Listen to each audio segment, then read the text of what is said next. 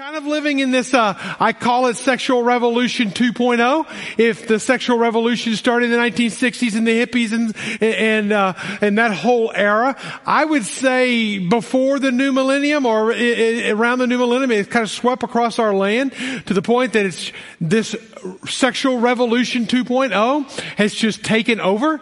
It's affecting how we educate our children, how we parent our children, how we live in relationships with one another, how we govern, how the government governs us. It's an incredible the impact and the influence that this 2.0 has had on our world. And it's not just one particular area. It's across the whole spectrum of just the whole sexuality. In fact, as we come to this, I also realized that back in 2018, I think it was, in the fall, we as pastors started diving into this topic and spending a lot of time every week, week over week, studying it, debating it, discussing how do we address this.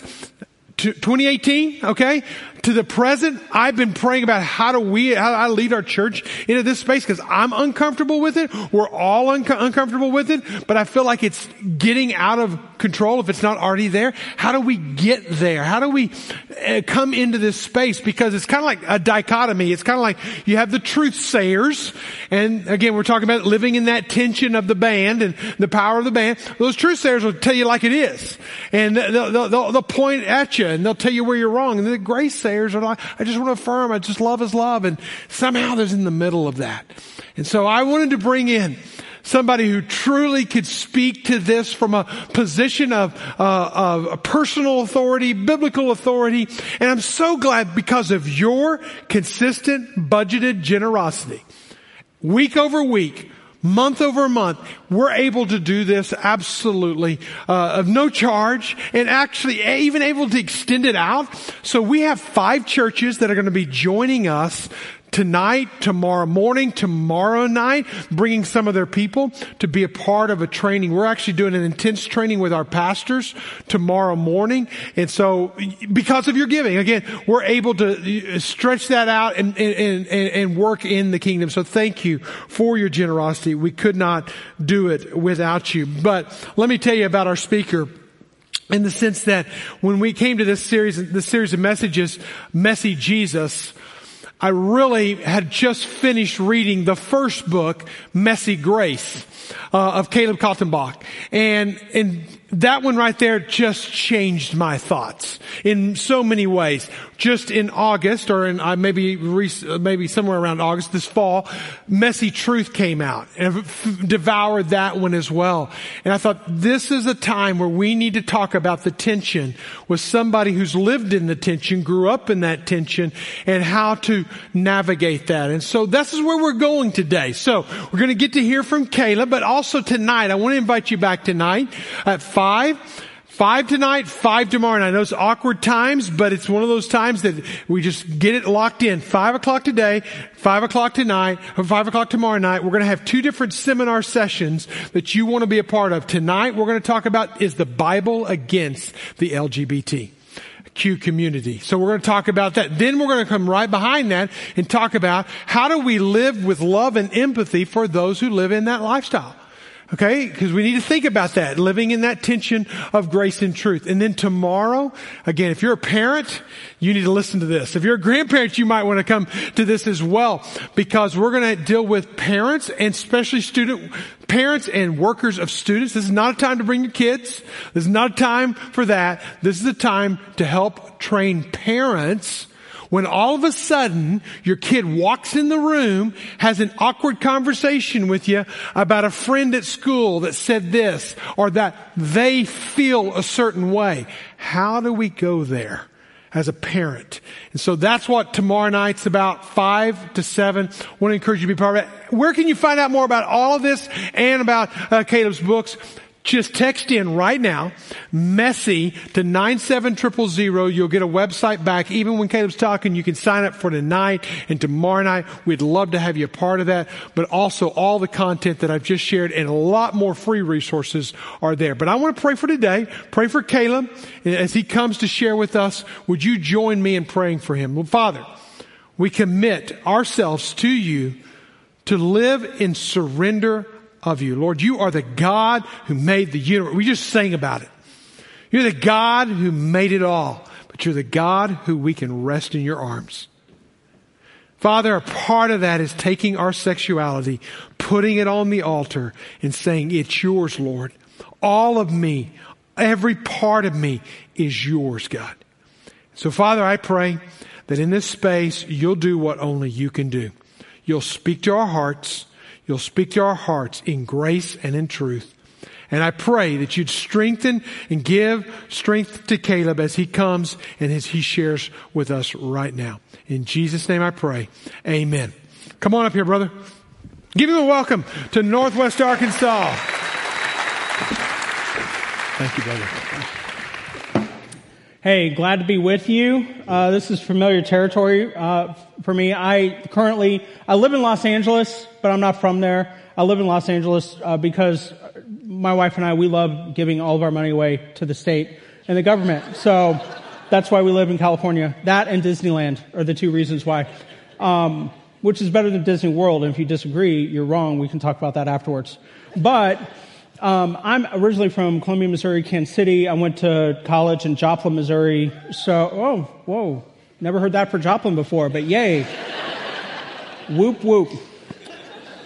So, love this area. I've been here before. And I just got to say, man, I love Pastor Mike and love his wife. And he is a fast friend. He's a new friend. I've got some college friends who go here, one even on staff named Anya and so on. So I just want to let you know, if you're visiting this church, if you're checking underneath the hood, kicking the tires, seeing if this is where you want to land, man, I hope that you'll keep on coming back, because this is a place where it's okay not to be okay.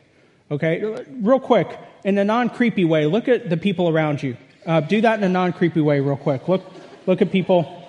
See those people? They're all messed up. Okay? You're like, wow, thank you for inviting me, Caleb, to church and insult me. No, we really are. Everybody's messed up. If they tell you they're not, they're a liar, and you automatically know that they are. But here's the deal. We at this church, it's okay not to be okay, but we all gather together and we follow Jesus and support one another. So you are not alone. So I hope that you keep on coming and checking out this series and just in the next series and seeing what God is going to do here and what God can do through you, and hope that you invite somebody as well next weekend. So a little bit more about me. As I said, we live in Los Angeles. I've been married for over 17 years now, which is a shocker.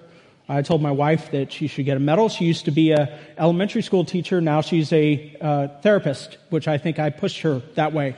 Personally, I think that's how that happened. But anyway, we have two kids. We have our son, Joel, who's 14, and our daughter, Rachel, who's 12, going on 19 already. And so I love both my kids, but I got to tell you about Joel's birth, because it was unique. And the reason why it was unique was because we tried to have kids, and we couldn't. I don't know if you know how difficult it can be to struggle with fertility, but it takes everything out of you. And so we started going through depression. I, threw myself into my work, which is destructive. My wife was much more destructive, started watching Twilight movies and Hugh Grant movies over and over again. And I'm like, this is enough. We're going to get an immaculate conception or a fertility clinic or adoption, but no more Twilight or Hugh Grant. And so we went to a fertility clinic. We got pregnant with our son Joel on the first try and Rachel on the second try. And I got to tell you something. I know when we found out we were pregnant, I lied and called in to work sick. And I know that's a lie, but this is also called Grace Point Church, so leave me alone, get off my back. I was excited from all these years of not being able to have kids. I mean, we were pregnant. We were the annoying couple you would never want to have over to your house, because we monopolized conversations, talked about our pregnancies. We lost friends. Who cares? We'll get new friends. Okay? We'll get pregnant friends. I don't know. Who cares? And I couldn't wait to get to the hospital. You know why? Because I had seen the movies. I knew it was going to happen. I knew the baby was going to come out. There's going to be a light shining from heaven. Epic underscoring Star Wars music. The baby would come out pristine clean, making cute baby noises, grab my finger, and with perfect pronunciation would say the word Father. That did not happen. Okay? Everything was going great when we got to the hospital, and they hooked my wife up to the hospital or whatever they do there. And everything was good until she started feeling pain. And then she became somebody that I had not exchanged vows with at that point. I put my head on her my hand on her shoulder to try to comfort her. And she's like, don't you touch me right now. I'm like, all right, Emily Rose, Linda Blair, whatever your name is, we need an old priest and a young priest in room 2. But they sent drugs, and they gave my wife drugs, and she went back to loving God and people at that point. And then when it was time for my son to come into the world, they brought in a plastic mat and put it all over the floor, and it looked like they were wearing hazmat outfits and a welding mask. And I went up to the doctor. I'm like, is something going to explode? Because I'm not covered. And doctor said, you're going to be okay. Doctor gets in the quarterback position, going to catch my kid. My son comes out, and literally my expression went from this to, oh. He came out, I was like, put him back in. He needs to cook some more. He's not done yet. Like, he came out. He was a color that Crayola had never invented a crayon for. He smelled weird. Okay. He didn't make cute cooing baby noises. He growled like the creature from the Black Lagoon. Like his head was square and circular-ish and triangular-ish and trapezoid-ish and pentagon, just all the shapes in one, believe it or not. It was like a Rubik's Cube that was weird. And if you can't tell, I have ADHD, so I don't always have a filter, and I definitely didn't in that moment, which can be good and bad. But they wrapped up my son in a blanket, gave him to me. They said, what do you think, Dad? And without even knowing what I was saying, I said, he looks like a turtle. So the first words about my son. My daughter, when she was born, she looked like this big red juicy ladybug. And if you had been there, you would have said, man, it was messy. And it was. It was messy, messier than what you know. And some of you have been there, you've seen it, some of you haven't. Good luck if you're ever there. But here's the deal. In that moment, I don't know where it came from, but I loved my son in that moment. And I loved my daughter. I didn't care how messy they were. I loved them. It didn't matter what they would do to me. And believe me, my children have done things to me, okay? They have taken my money already, okay? They gaslight me sometimes. They bring home the stomach flu and colds. I used to look like Zac Efron before I had children. And then I had children. And this is like 14 years of rough living right here, okay? So this is an advertisement for parenting. If you don't have kids, this is what happens when you do have children. I used to be taller. I mean, just all these things. So locks of flowing hair, and then children happened, and this happened. Okay? But it doesn't matter what my kids have done. I love them. And they haven't done anything other than to just be there to earn my love. I want to let you know that's how God feels about you. Here's the thing. We, both Christians and non-Christians both, because I don't know if you know, Christians can be annoying too, right? Everybody know that? Like I'm married to one. No, let's not go there, okay? Both Christians and non-Christians, both of them, they can really, really hurt you and impact you, right? I mean, human beings in general, we're a bunch of sinful, evil people, and we're like pretty good at categorizing people, defining people by their mess, and labeling people. You know the labels and the definitions and the categorizations we give people without even really knowing them. Where we just really push people to the side because of who they voted for, what political party they belong to, whether they wear a mask or not, whether they watch this news channel or that news channel, whether they have all this money in the bank, no money in the bank, the organization they work for, the organization they don't work for anymore, the church they go to, the beliefs they have, the political ideologies, the movies they watch, and whether or not they're Raiders fans. I don't know if that can be helped. I'm a Chiefs fan, but Raiders... Yeah, save people here. Thank you.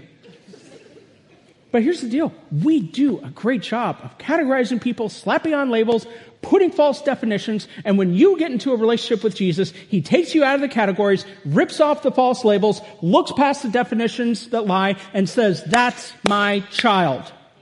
And I love my child. And there's nothing you could ever do to get God to love you less. But again, it's not just in our own relationships with other people. It's in larger society as well. It's hard to remember that. Remember how much God loves you and to remember who you are in Christ if you're following Him, or who you have the potential to be if you're not, because society is always trying to get you to make something else your primary identity other than Jesus. They say, no, your sexuality, Your gender identity, that needs to be your main identity. Here's the deal, though. I don't know if you know this or not, but your sexuality, God never created that for that to be your main identity. It will crumble under the weight of your identity. They try to get you to say, well, your race and your ethnicity, that needs to be your main identity.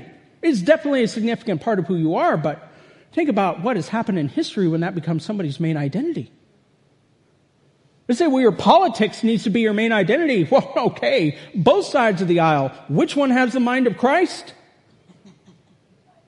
That's why I tell people, first and foremost, you know what I am? I'm a citizen of God's kingdom.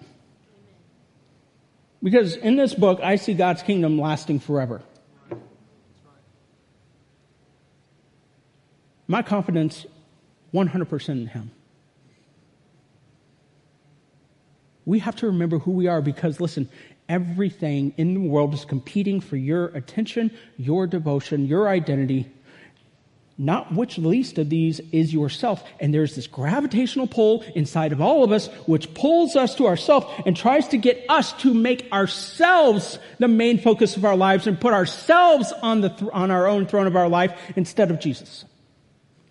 So how can we remember who we are in a society that is always trying to dissuade us from identifying with Jesus, whether it knows it's doing it or not? When we are distracted by our own insecurities, when we are distracted by our friendships, relationships, family, and so on and so forth, how do we remember, how do we see who we are? Well, today we're going to turn to a passage, and we're going to have the words on the screen in just a moment. Not yet, but just a moment. So we're going to be in the book of Matthew. Now, if you have your Bibles or mobile devices, you can turn to Matthew 22. Now, if you do not have your Bibles or mobile devices, maybe it's been a while since you've been in church, maybe somebody invited you, maybe you thought she was cute and you followed her in here in a non-stalker way. Whatever that looks like, we're glad you're here. But Matthew is the very first book of the New Testament. I know a lot of you know that, but there are a lot of us who don't know that. So, or maybe we're not that familiar with it, or maybe it's been a while since we've been in church. It's the first book of the New Testament. It was written by one of Jesus' 12 disciples, or what we would call students. And these 12 guys, there's actually more like 72 of them, but these 12 guys followed Jesus around for 3 years, and they watched everything he did. They listened to everything he said, and one of them, or a couple of them, wrote down some of the things that Jesus did and said. Matthew is one of them, writing specifically to a primarily Jewish audience. And so Jesus, and Matthew really highlights this, as does the Gospel of Luke, but Jesus tells a lot of parables. Now, if you're not familiar with the parable, let me explain to you. A parable is an element or a device, a resource that Jesus would use to be able to make a main point and to teach. Because just like we do today, we learn a lot through story, whether written or on the screen. And definitely orally, when people tell stories, we listen. And so back then, in a culture where paper is very expensive, people relied on their memory, they relied on their auditory skills hugely. And so Jesus told parables again and again. They're fictitious stories with one main point. And usually other elements in the parable are really exaggerated. Sometimes people listening to what Jesus says will be in the parable. He'll put them in the parable. But God is always there. There's a main point, and things are exaggerated because the story is fiction, but it's proving Jesus' point. And there's something in this parable today that if we really pay attention to it, it will help us to remember who we are in a society and when we have relationships and our insecurities, they're distracting us from either seeing or remembering who we are. So in Matthew 22, Jesus starts with this parable. Let's look at Matthew 22, verse 2. He says, "The kingdom of heaven may be compared to a king who gave a wedding feast for his son, and he sent his servants to call those who were invited to the wedding feast, but they would not come." Now let's just stop right there. First of all, you see that phrase, kingdom of heaven. Sometimes when you read the four Gospels, the four accounts of Jesus' life, you'll see kingdom of God. And to me, the kingdom of God, a kingdom of heaven, that is is different from the church, but that is a collection of all of God's people that have ever followed the one true God from the beginning of the earth to the end of the earth. That is the collection of the kingdom of God. This is why I say I am first and foremost a citizen of God's kingdom. Because God's kingdom, on the one hand, it's coming in a very real sense in the future, but on another hand, it is here present among us right now. And it lives through us and through the Holy Spirit living through believers. And it is a kingdom. It has politics. We have a king. We serve him. He gives us orders. Take a look at the Sermon on the Mount. See how we're supposed to engage with one another and engage in society. This is why a Fuller seminary professor named George Eldon Ladd called this the already not yet kingdom. There's a sense in which the kingdom of God is here by how we love and treat one another and through the Holy Spirit, but it's coming in a very real and physical way in the future.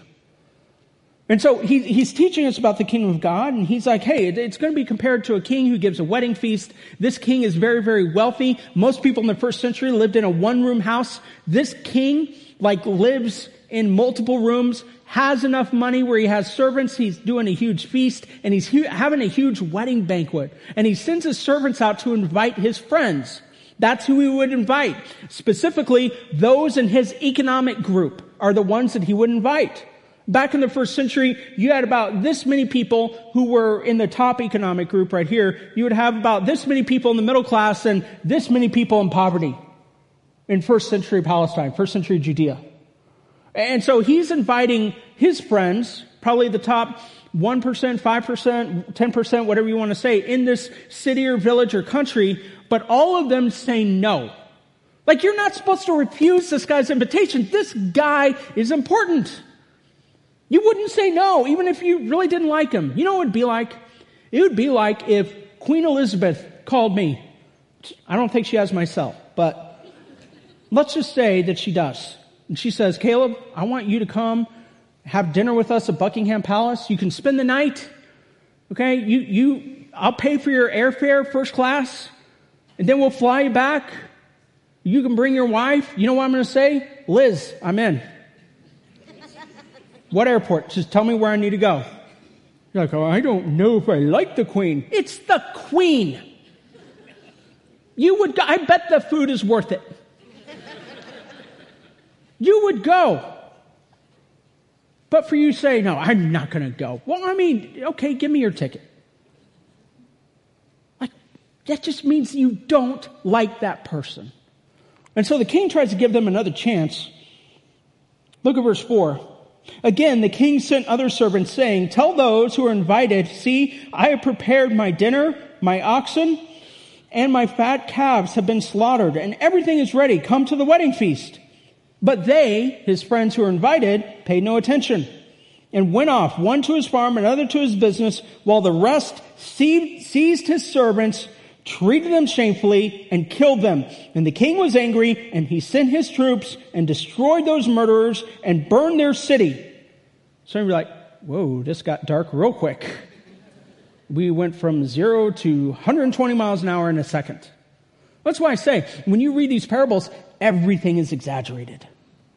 Because Jesus is trying to make a point. One of the points he's making is that, he's really directing a lot of this at the Pharisees, the religious elite, the religious leaders of the day, the pastors of the day, who were supposed to be for God, but they weren't acting like that. And he's saying, you are just like your ancestors, your forefathers and your foremothers who, were Jewish, and they treated the prophets horribly and they killed the prophets, and you're doing the same thing. Look how you just stood by and watched John the Baptist get killed. He's making a point there.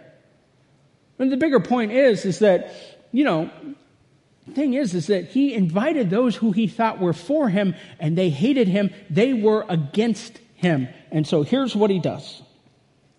Then he said to his servants, the wedding feast is ready, but those invited were not worthy. And I would put a footnote, or are dead. Verse 9. Go therefore to the main roads and invite to the wedding feast as many as you find. And those servants went out into the roads and gathered all whom they found, both bad and good. And so the wedding hall was filled with guests. This is another point in the story, in the parable, where people listen to Jesus, their jaw would hit the ground. They're like, there's no way. There's no way you would do that. Because back in the first century, you did not cross economic or racial barriers. And Jesus is telling his servants to do both.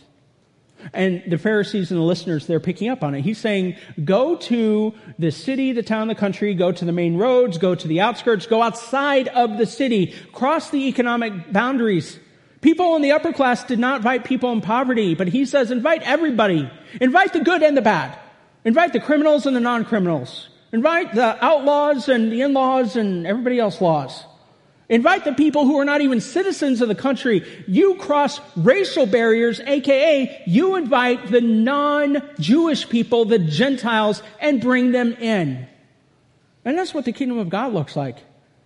It is a mosaic of people from every single background. That's why Revelation 7:9 says that before the throne of the Lamb is every tongue, tribe, and nation. And you see this reflected here. And then we get to the conclusion. But the king came and looked at the guests during the wedding feast. He saw there a man who had no wedding garment. And he said to him, "Friend, how did you get into this place without a wedding garment?" And he was speechless.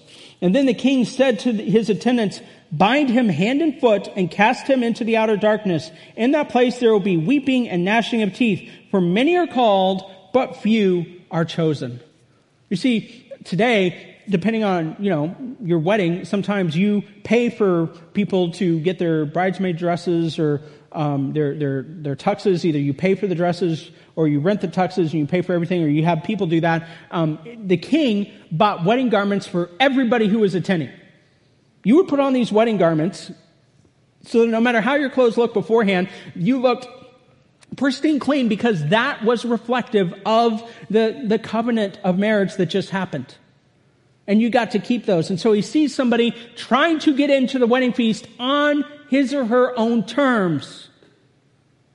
He sees this individual. He's trying to get in there. He's in there without the garments. He's saying, "I'm trying to do this on my own. I don't need your covering. I don't need anything that you have." He's not identifying primarily in that moment with the king and as a guest. And he gets thrown out. Then Jesus says, "Many are invited, few are chosen." Who are the chosen? The ones who responded to the invitation. Because the ones who responded to the invitation realized that when they walked in there, they joined the king's family. They were part of the kingdom. When you get into a place where you forget who you are, what Christ has done for you, you're tempted to identify by something else, listen to what other people say about you. When you're tempted to categorize others or listen to your own insecurities about yourself, here's what I want you to remember. Whose you are defines who you are. Whose you are defines who you are. Real quick, let's say this together, okay? What's the first word? Okay, not everybody said that, and trust me, we will say it until everybody says it. I'm German. We will do it over and over again. I'm stubborn. We're stubborn people. What's that first word? Yeah, everybody said it. Okay. Whose you are defines who you are. Yeah, I should have said say the rest of it, because then it's awkward. Whose you are defines who you are. Some of you are saying, well, maybe you don't identify as a Christian. Who am I? Here's how you know whose you are. You're not defined by a what. You and I have other identities. We are fathers, we're mothers, we're siblings. We work at different organizations. Maybe we're a manager, maybe we're the boss, maybe we're not. Whatever it is, we're sons and daughters. We have different identities or roles, but we always have a primary role and identity. And if you want to know whose you are, not what owns you, but who, here are two questions that you ask. Who created me? Who died for me? Whoever created you and whoever died to redeem you gets to define you. Period. Whoever created you and whoever died for you gets to define you. Whose you are defines who you are. And this is so incredibly important, because when I place my main identity, my primary identity in Christ, guess what? He guards my identity. I don't have to try to fight to protect my identity. When I place my identity in Christ, He protects it. That allows me to be an ordinary person through whom which God does extraordinary things. But if your main identity is not placed in Christ, you will always be fighting and trying to defend who you are. But when you trust Jesus, He protects it for you. He guards it. This is so incredibly important.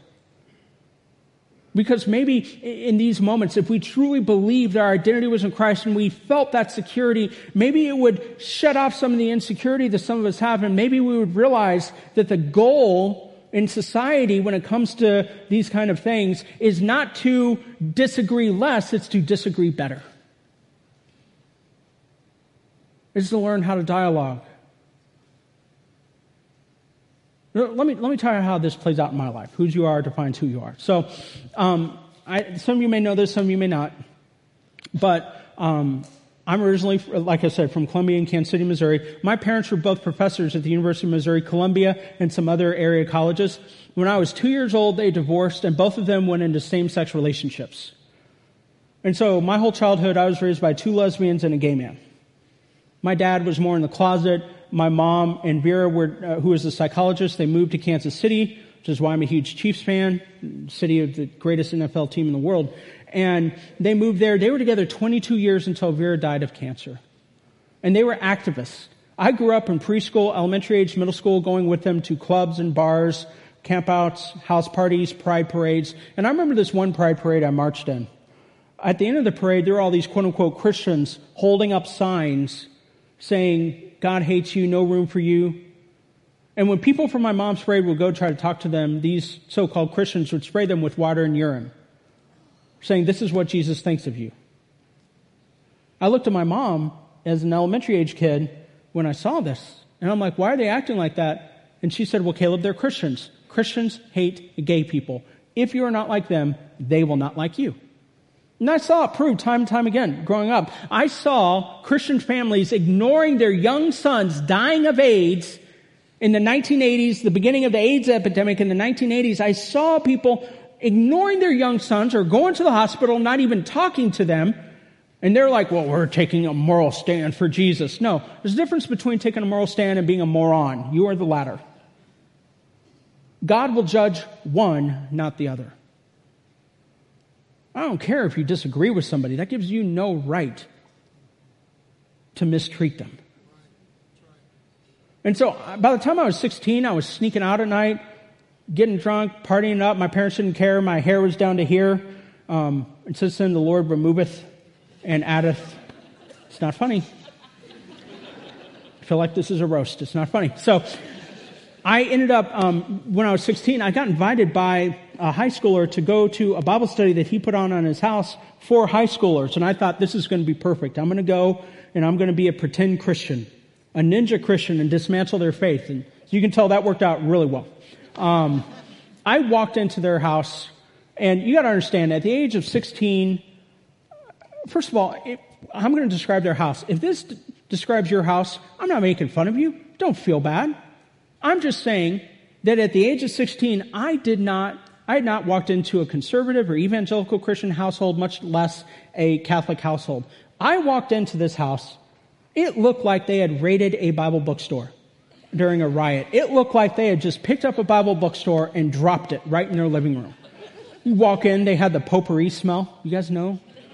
Like you're like, well, that's refreshing. Many times I go out and go back in because I want to see if it's just me, and it's not. It's there. Then they had Christian breath mints. You guys know we have our own breath mints? Did you guys know that? Did you ever try them? They're called Testaments. Yeah, there's some of you are like, oh, I get it. Some of you are like, Google it later, not right now. Talk to Pastor Mike. He'll help you afterwards, okay? Don't ever try a Testament, though. I tried one, spit it right out on their floor. I was so embarrassed. I've never spit on somebody's floor like that. But you have to when something tastes like peppermint and cyanide mixed together. It was awful, okay? Not representative of Jesus. And then I'm looking on the wall. They had all the framed Bible bookstore pictures. Have you seen those? They're on the wall. And I'm looking at them. They're strange to me. I'm like, why do these people have framed pictures of animals like sheep with Bible verses? Like, I've never been in a house before where somebody framed a picture of an animal they didn't own and stuck it up on their wall like that. And then they had another picture with a kid playing with a cobra and a lion and a sheep. And I'm like, we're going to sacrifice a chicken? And then somebody comes from the basement. My friend, he's like, oh, you're here. We circled up downstairs. Why don't you join us? And I'm like, well, this is the beginning of a horror movie. You know? I've just said, I'll be right back. I'm going downstairs to the basement. I mean, I'm the guy they find near the end of the movie. Right? So we go there. Everybody's circled up. Everybody's reading from 1 Corinthians. I didn't know where 1 Corinthians was. Like, I didn't know God put a table of contents in the Bible. And so, like, they're reading from 1 Corinthians, and I'm thinking, I'll just read a verse from 1 Chronicles. They won't know the difference. I read a verse about some dude getting impaled. They're like, where are you? And I said, well, I'm in 1 Chronicles. They're like, oh, you're in the Old Testament. I'm like, is there a new one? I didn't even know there's updated 2.0. I didn't know that we had gone a level up or whatever from the Old Testament. But I kept on going back, and I realized that Jesus had very deep theological convictions and very real expectations of how his followers should pursue holiness and love other people. But he also had very authentic and personal relationships with people who are nothing like him, people who are marginalized in society, people that the religious elite of his day would have nothing to do with. And I love what Pastor Andy Stanley at North Point in Atlanta says. He says that people who were nothing like Jesus, and he liked them back. And I was like, I can get on board with that. And I started studying what the Bible had to say about sexuality, intimacy, marriage, and so on and so forth. Because I started feeling like I might want to be a Christian, but I got to, wade through these waters. And so I came to two conclusions. The first one, I hold both of them, together, even today. First one is this, that I believe, after studying this and keeping on to studying this, and we're going to talk more about this tonight, as a matter of fact. So you want to come back and we're going to have a Q&A time, but I believe with all my heart that God designed sexual intimacy and sexual affection to be expressed in a marriage between one man and one woman. I believe that. I think it's hard to read this book and not believe that, but I also believe this, that a theological conviction should never be a catalyst to devalue another human being. That your biblical beliefs should never lend you permission to malign somebody else. Because here's the thing.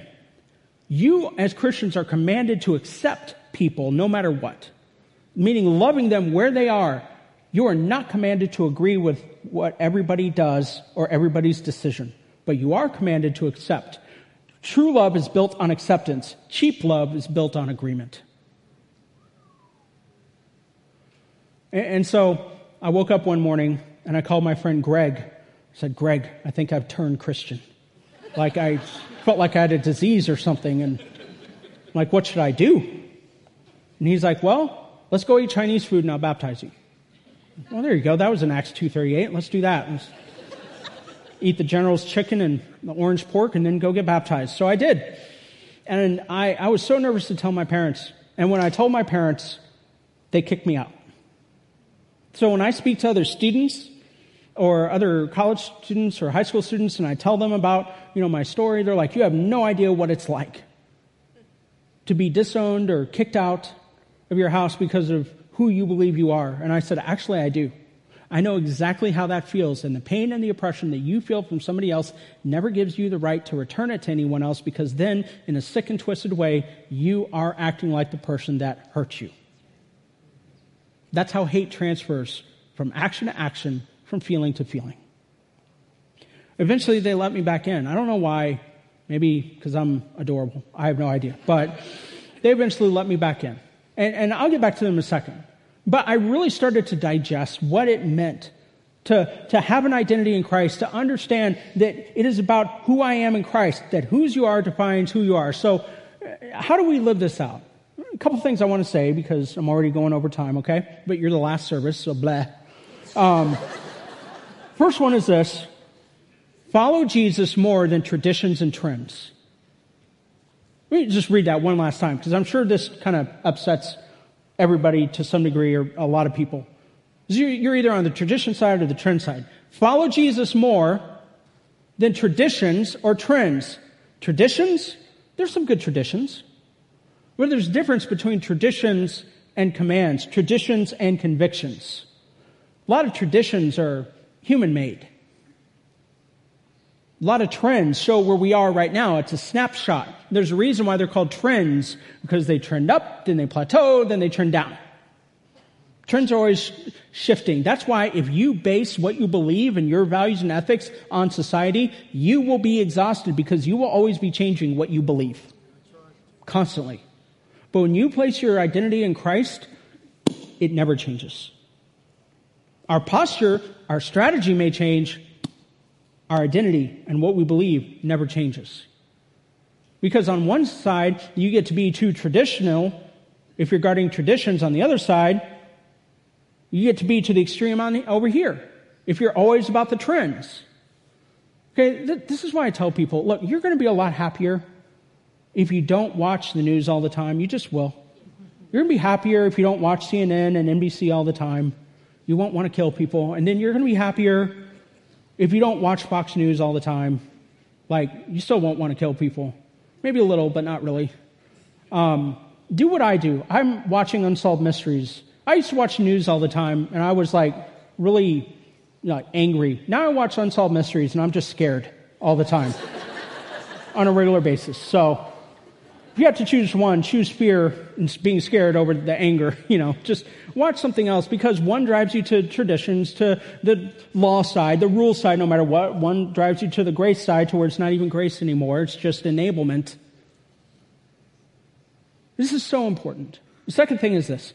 Think deeper about people, not differently about theology. I'm asking you not to change what you believe. I'm asking you to consider shifting your posture towards people. Because nobody's shallow.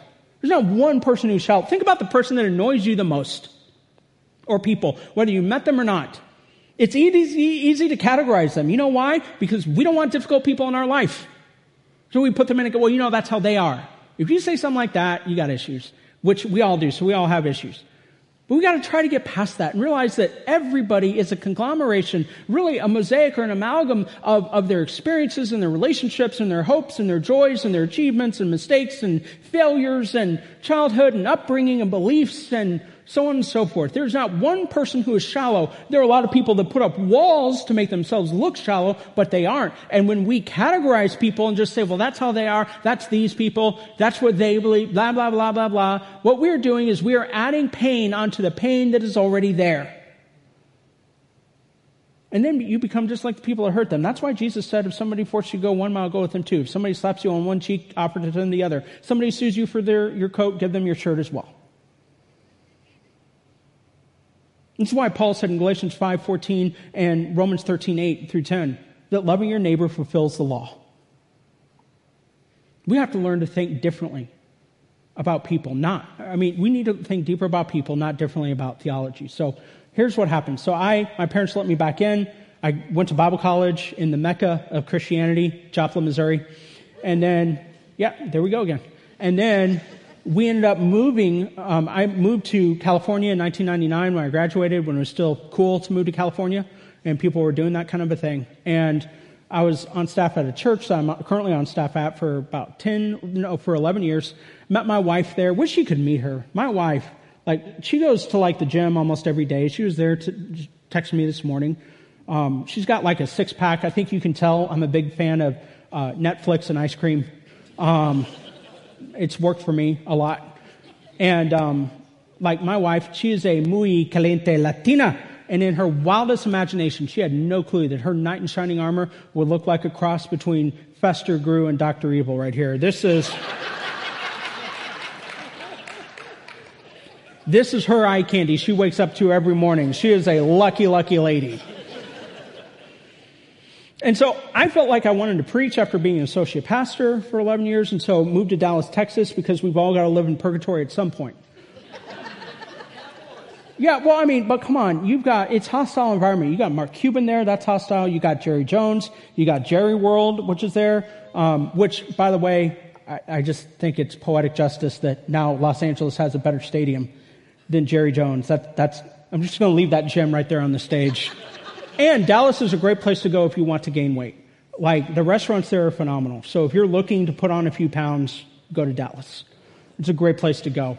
And so I preached there for 3.5 years. My parents moved there separately of one another to be closer to our family. Then they started attending the church that I was preaching at, even though they knew what I believed. And then here's what happened. We moved back to Southern California in 2013. 2 weeks before we did, at the ages of 69, 70, my parents gave their lives to Jesus Christ and trusted them. I asked my parents what did it, and here's what they said. People treated us like people, not like projects.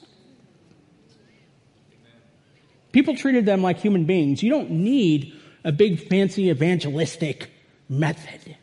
mean, you should know about evangelism, but you don't need, to hear these new evangelistic ninja moves. It doesn't work. You know what works? Treating somebody like a person, treating them like a human being, developing a relationship, telling them they're funny, hanging out with them, telling them they're annoying at times. That's what works. Treating them like a person. And so, 2 questions I want to leave you with, because I'm really over time now, and I don't want to get taken out here. So, here's the first question. When you forget whose you are defines who you are, ask yourself these 2 questions. Number 1, what does Jesus require of my sexuality?